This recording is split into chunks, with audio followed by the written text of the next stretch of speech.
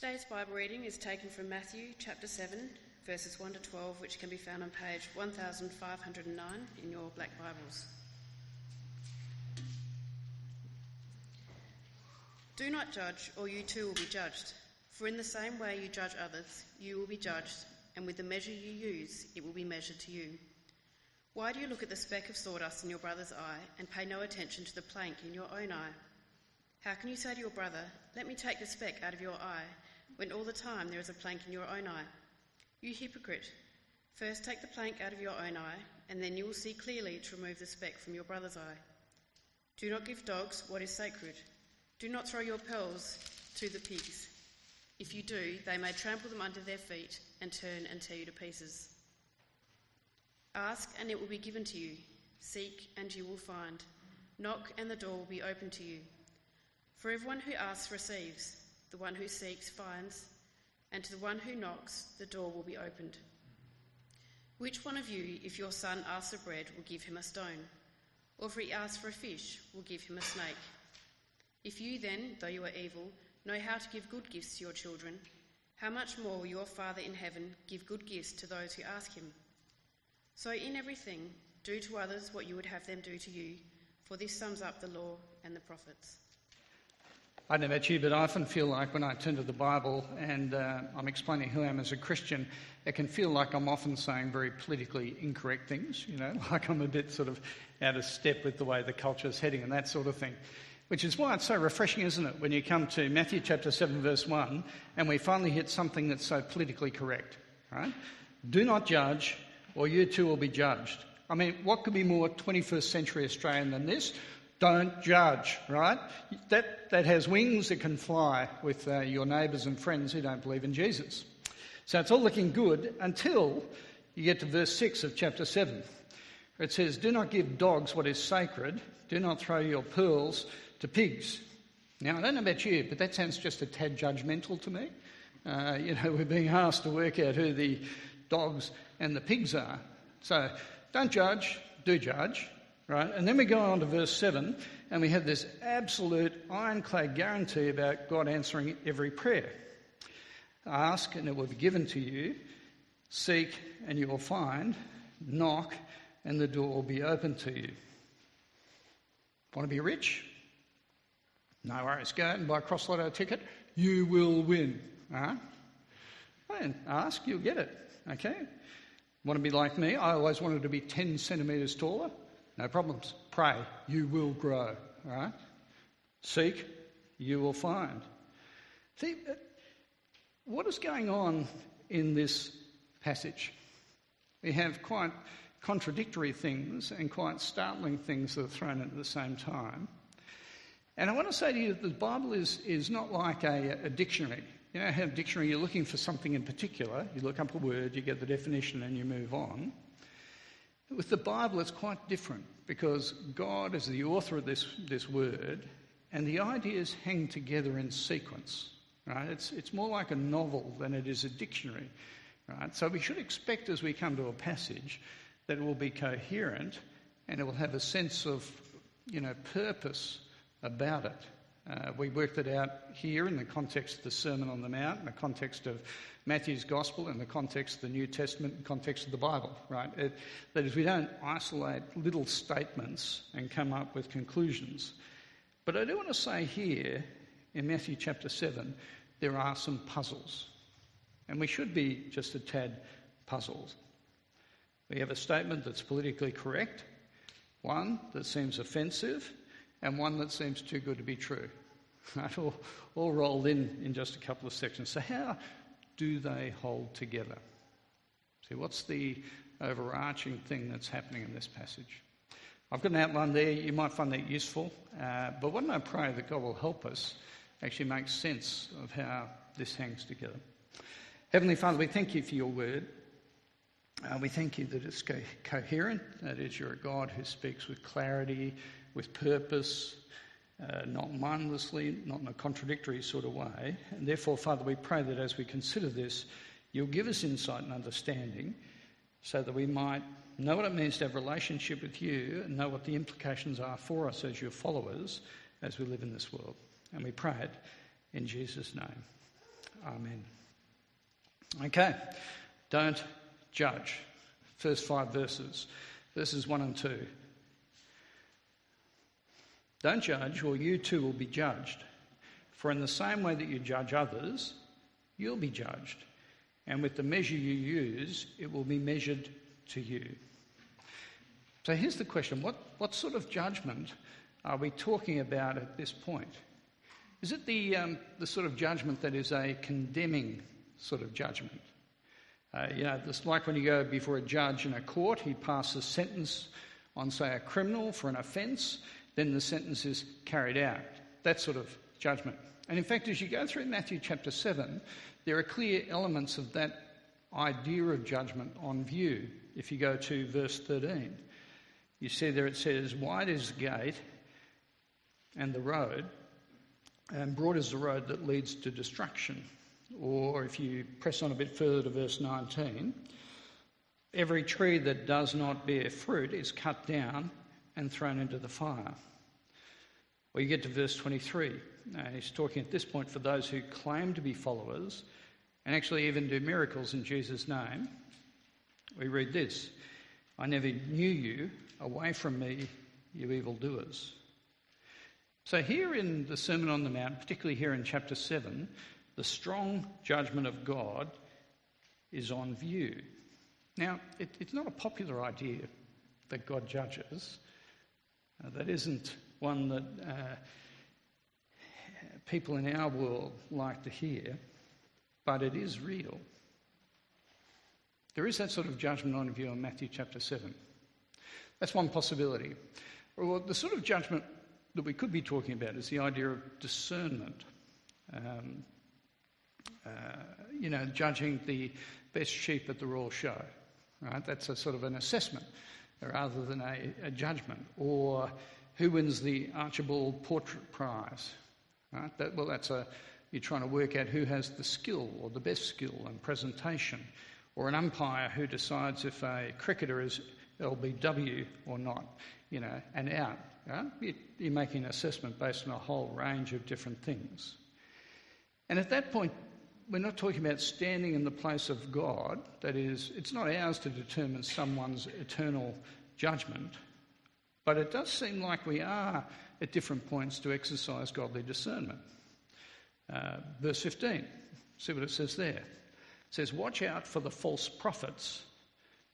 By their fruit, you'll recognise them." Okay? So what we have here in this passage is very clear. Don't judge, but do judge. Okay? Don't judge, but do judge. Let me see if I can express that more clearly. Jesus is saying, exercise godly judgments, but as you do it, be careful not to be judgmental. Right? That's clear, is it? You get the issues that's going on here, don't you? Judge, but don't go and do likewise, okay? It's deliberately trying to get under our skin to make us think about what's going on here. And fortunately, what we have is Jesus giving us an illustration to help us understand what he's talking about. So we go on to verse 3. "Why do you look at the speck of sawdust in your brother's eye and not pay attention to the plank that's in your own eye? How can you say to your brother, 'Let me take the speck out of your eye,' when all the time there is a plank in your own eye? You hypocrite." It's an amusing picture. You know what it's like when you get an eyelash stuck in your eye, and it's just impossible, to get it out. And even if someone's trying to help you, they find it hard to locate it and to get it out as well. But it's so extraordinarily irritating. Well, that's the sort of mini picture that's being painted here.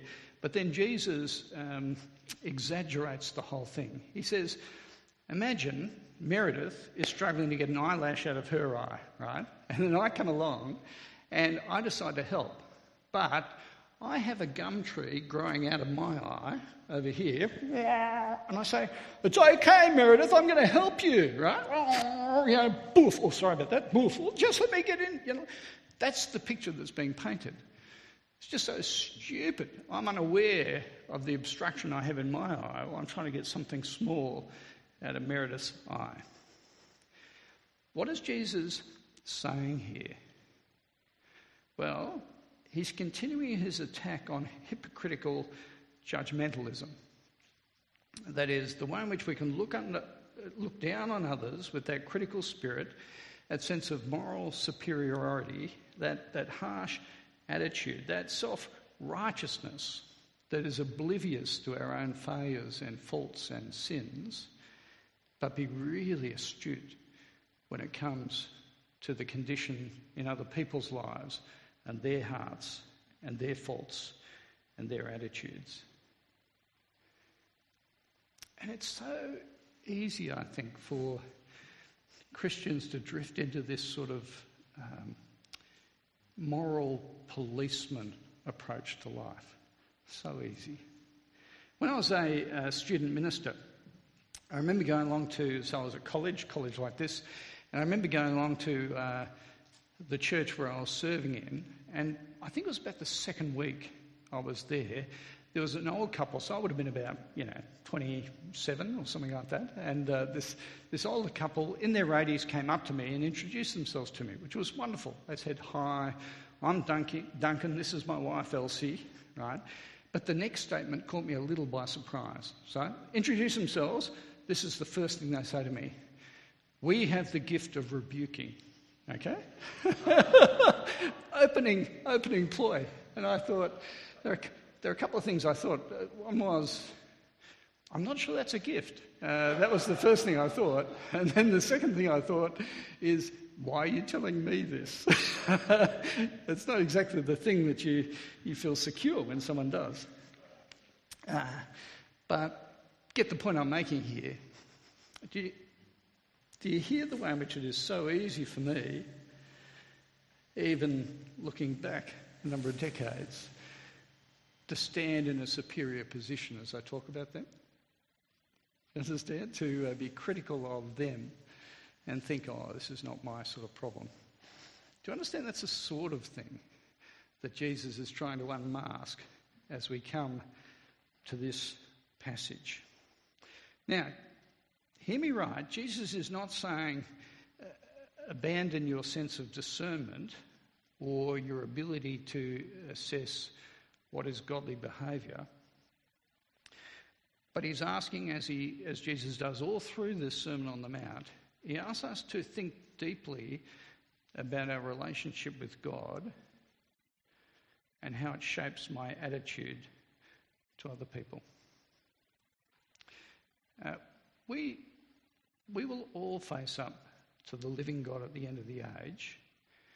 We will be summoned before the judgment throne of the eternal God.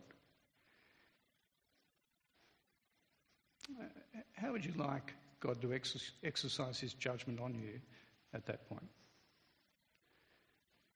So I'm hoping for grace and mercy, because that's the only basis upon which I'll have any reception at all before the throne of God.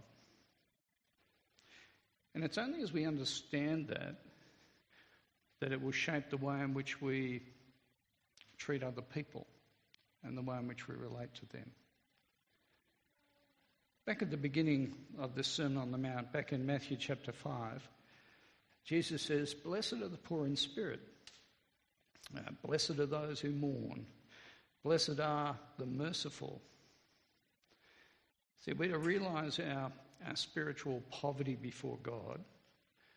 We're to mourn our sin, and we're to reflect on the mercy that God has shown us in his Son.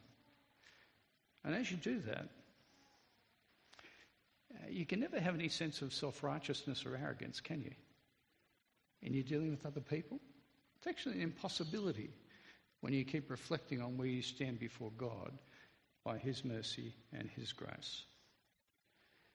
But of course, if you lose touch with the God of the Bible, the God who is gracious and merciful, then, as we see, beginning of chapter 6, if you were here a couple of weeks ago, you will become hypocritical, because you'll assess others on the basis of your own sense of self-righteousness.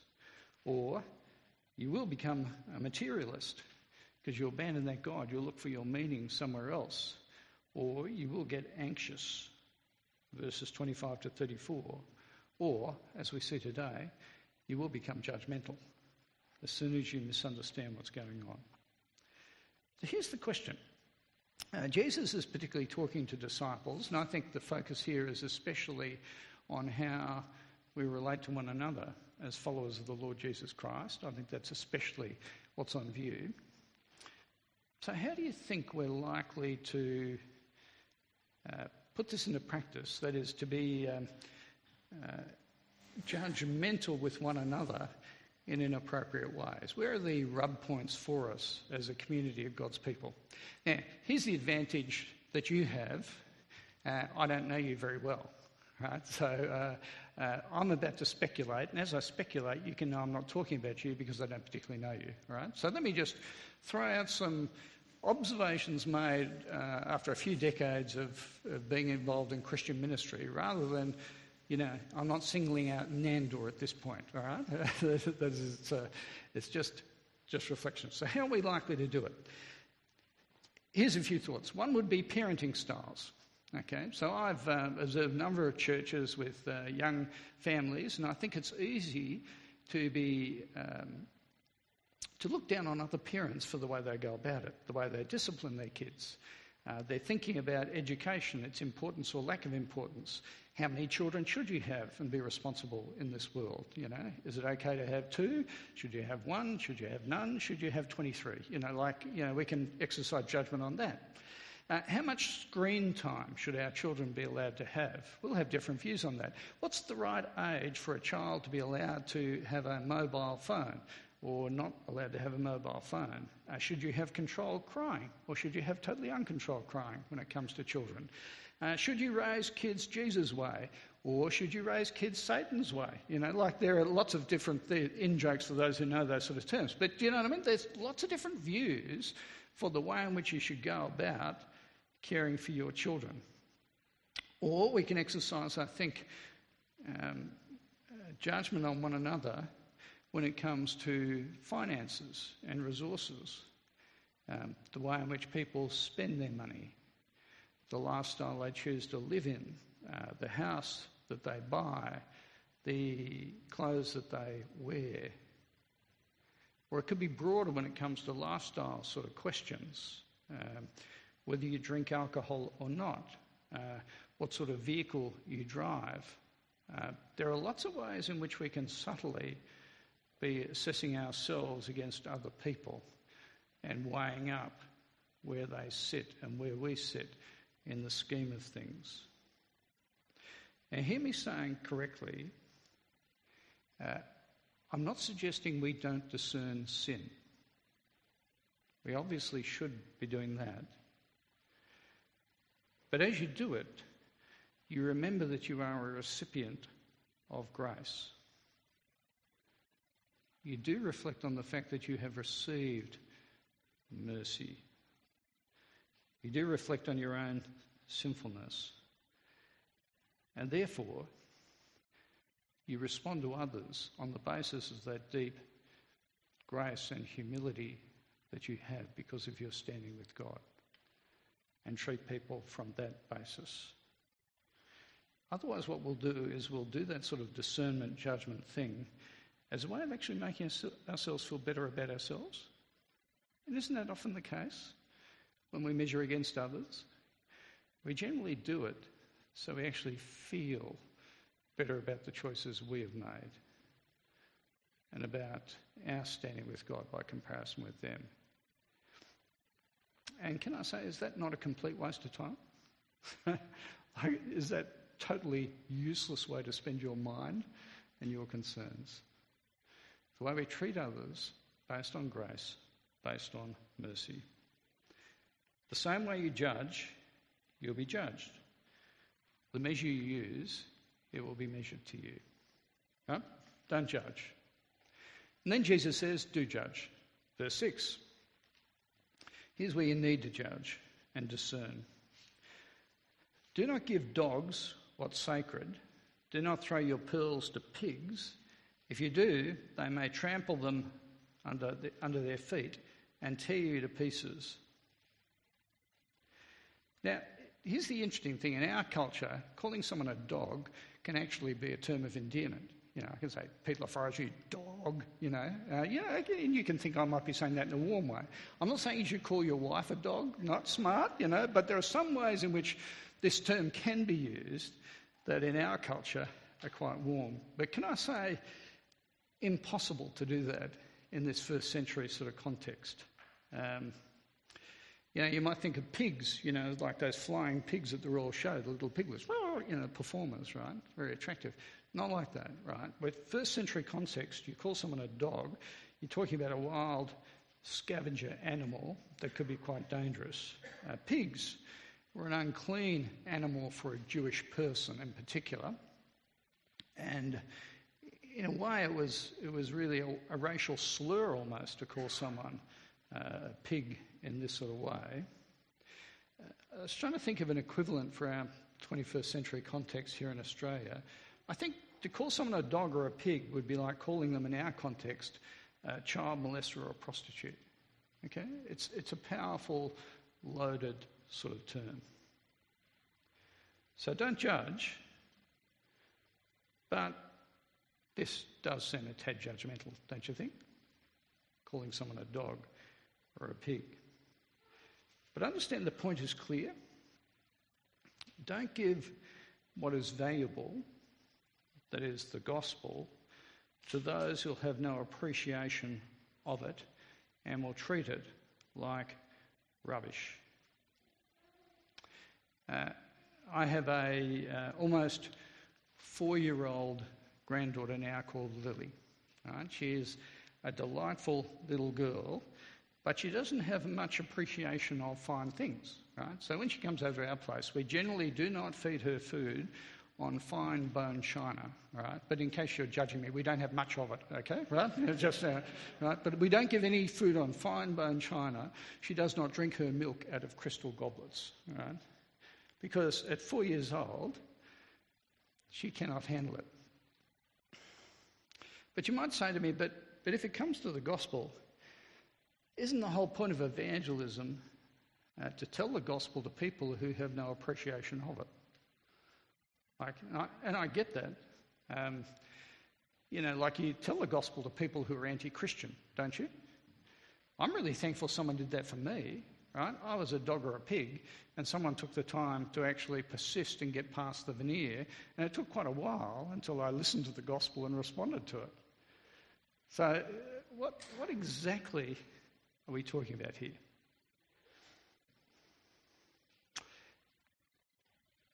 Jesus is not advocating a harsh judgmentalism of those who haven't responded to the gospel. I mean, that'd be impossible to come to that conclusion if you're someone who believes in Jesus, because you know you've received mercy and grace. So we can never stand over the top of anyone else. But I think there are times when it is wiser to move on. When I became a Christian, I was really keen for all my mates to hear the gospel. We were at university at the time, and prior to becoming a Christian, I just went out drinking and partying with them on a regular basis. When I became a Christian, I still tried to join them in going out without participating in the behaviours that were inappropriate for me to get into. And at those parties, after a while, these guys would be very happy to engage with me in gospel things, but they were just doing it to stir me up, really. And they had no memory of what we talked about the following day. And after a while, I worked out that actually having gospel conversations after they'd had 10 drinks probably wasn't going to be all that helpful, really. And in some ways was probably just reinforcing the reality of the fact that they weren't going to respond to the gospel. Now, hear me, I wasn't judging them at that point, in that I knew I was a person who'd received grace and mercy. Now, I longed for them to receive it too.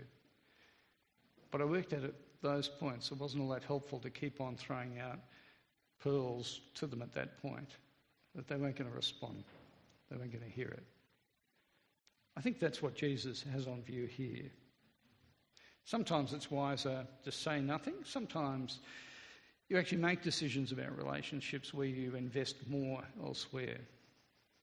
Can I say the thing you never stop doing is praying for people and longing for people. to come into a relationship with God. You keep persisting and trying to make that happen by sharing the gospel with them. So, all through this Sermon on the Mount at different points, Jesus is addressing this issue of judgmentalism, the sort of corruption of heart. So how do you avoid becoming like that? How do you guard that? To exercise godly discernment and yet do that while maintaining a heart of grace and mercy towards people, I think is really hard to do. To get that right, that balance. I think it's easy over time to become zealous for God's name and his honour and actually to become more and more oblivious to your own faults and failures and to the grace that you've received. You forget what mercy God has shown you. You can slam immorality while struggling with a lustful heart. You can look down on those who get angry with people and have a short fuse. And you can seethe under the skin when people don't treat you in the way in which you feel like you should be treated.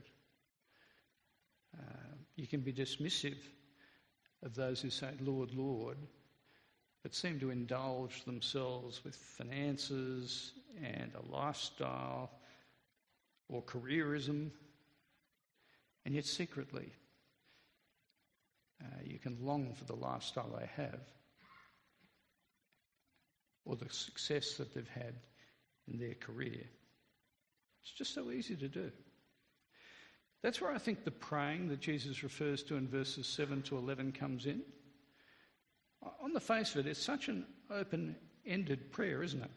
You know, ask, you'll get it. Seek, it's yours. Push on the door. Of course, that door of opportunity will be open to you. Do you want to be wealthy? Yes, God owns the world. He will answer your prayer.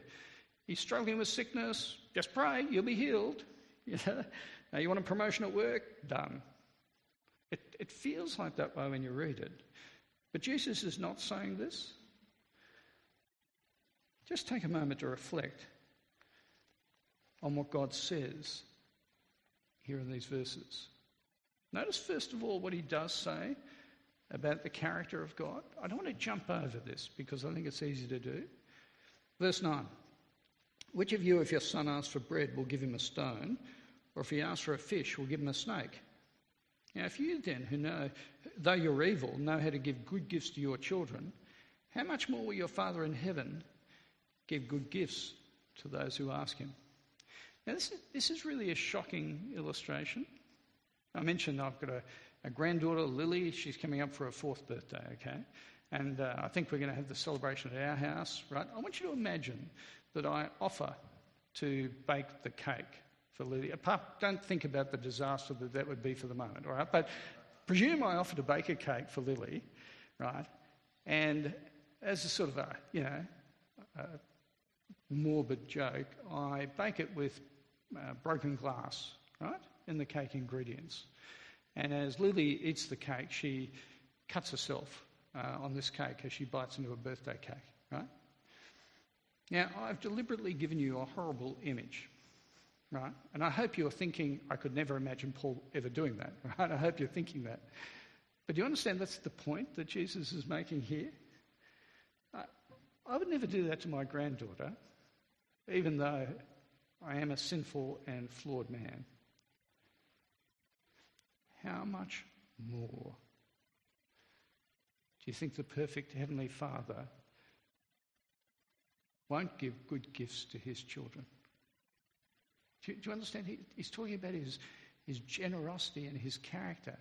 And if I know not to do those bad things, how much more do you think God will do good things for his children? Right? When we ask. Friends, we always pray knowing that God is good. We don't always understand why we don't get answers to the prayers that we pray. Prayers that we pray where we think the outcomes would be good. They'd seem good to us. So why doesn't God deliver in the way in which we'd like him to. I think last week I mentioned about Steph, one of our missionaries who'd been serving in Central Asia, came back 35 years old, contracted bowel cancer and died. Now, there were thousands of Christians throughout Adelaide and the world praying that she would be healed and restored and able to return to do the work of the gospel that she was doing in Central Asia. And she wasn't healed. Now, I don't know why God didn't heal her. But let me tell you two reasons that I know aren't the case. I know that God didn't heal her, not because he's not loving or because he is not generous. I know that for an absolute certainty. God is good and God is loving. And that is always the case whenever we pray to him. Even if we don't get what we want, what we think would be good for us. So when it comes back to this prayer, what are we being encouraged to pray about? What's the focus of this praying? I want to suggest to you that it is very hard to be discerning about godliness without being hypocritical and judgmental in looking down on others. It is so hard to do that, I think, to get that balance right. So what we're to pray for is poverty of spirit. If you go back to the beginning of the Sermon on the Mount, chapter 5, verse 3, we're to pray that we will be merciful people. Chapter 5, verse 7. We're to pray that we will be salt and light as we tell about Jesus in this world. Chapter 5. We're to pray that God will help us to long to live righteous lives, but that he will reveal to us the corruption of our motives and our hearts, that we'll live with that sort of integrity and lack of hypocrisy. And friends, if we pray those prayers, do you think God won't answer them? I tell you, he will. Of course he will. And he'll keep shaping us to be those who have integrity before him, who hold to the honour of his name and who don't look down on others. That's the way in which we should pray. So therefore, we get to the end of this section and we're told this. In everything, do to others what you'd have them do to you. For this sums up the law and the prophets. It sums up the whole of the scriptures. That's the point that's being made. That makes sense, doesn't it? That is, we're to be a community that's built on grace and mercy. Because God, he has dealt with us that way. And therefore we will long for his name to be honoured. And as we understand the nature of God's mercy and grace towards us, well, then we will be gracious and merciful towards the sinful. And in our community, as one of us strays, then we will put our arms around them and we will not yell in their face. You know, we will treat brothers and sisters as brothers and sisters in Christ and urge them to honour the Lord Jesus Christ and to repent and turn to the one who has shown them grace and mercy. Friends, we have been forgiven so much, therefore we will love much and will reflect the grace of God in our relationships with one another. That's how we ought to pray. That's how we ought to long to live as his people. So I'm going to pray that we'll do that now. Let's pray. Heavenly Father, we do thank you for a passage that's full of puzzles in some ways. And yet, Father, we ask that you'll keep shaping us as your people, that you'll help us to keep searching our own hearts and lives before you, to know that we stand before you only on the basis of your grace and kindness in the Lord Jesus Christ. That you'll help us not to be those who judge in the sense of looking down on others, aware of your judgment at the end of the age, that there is a coming day, and yet to know that before your throne we're the recipients of mercy. Help us to be those sort of people with others, particularly with one another. Father, we know that there are lots of areas where we're all still growing, all still learning, all still pressing on. Give us a great humility. Help us not to think we've arrived, but rather that we keep on looking to you and keep on encouraging one another. And Father, we pray that we will be those who keep seeking, knocking, so that we might see your face more clearly, understand the depth of your mercy in a sharper way, and that those truths will therefore infect our whole life together and our relationships, so that we'll never find ourselves standing, as it were, in a position of superiority, looking down on one another, but rather as people who long for those around us to keep growing in this knowledge of your grace and the implications of it as we live for you in righteousness. So, Father, we thank you for this young church that's forming, and we pray we'll never stray from these truths, that they'll constantly be echoed as we meet, as we read your word, and in our relationships. And we pray this in Jesus' name. Amen.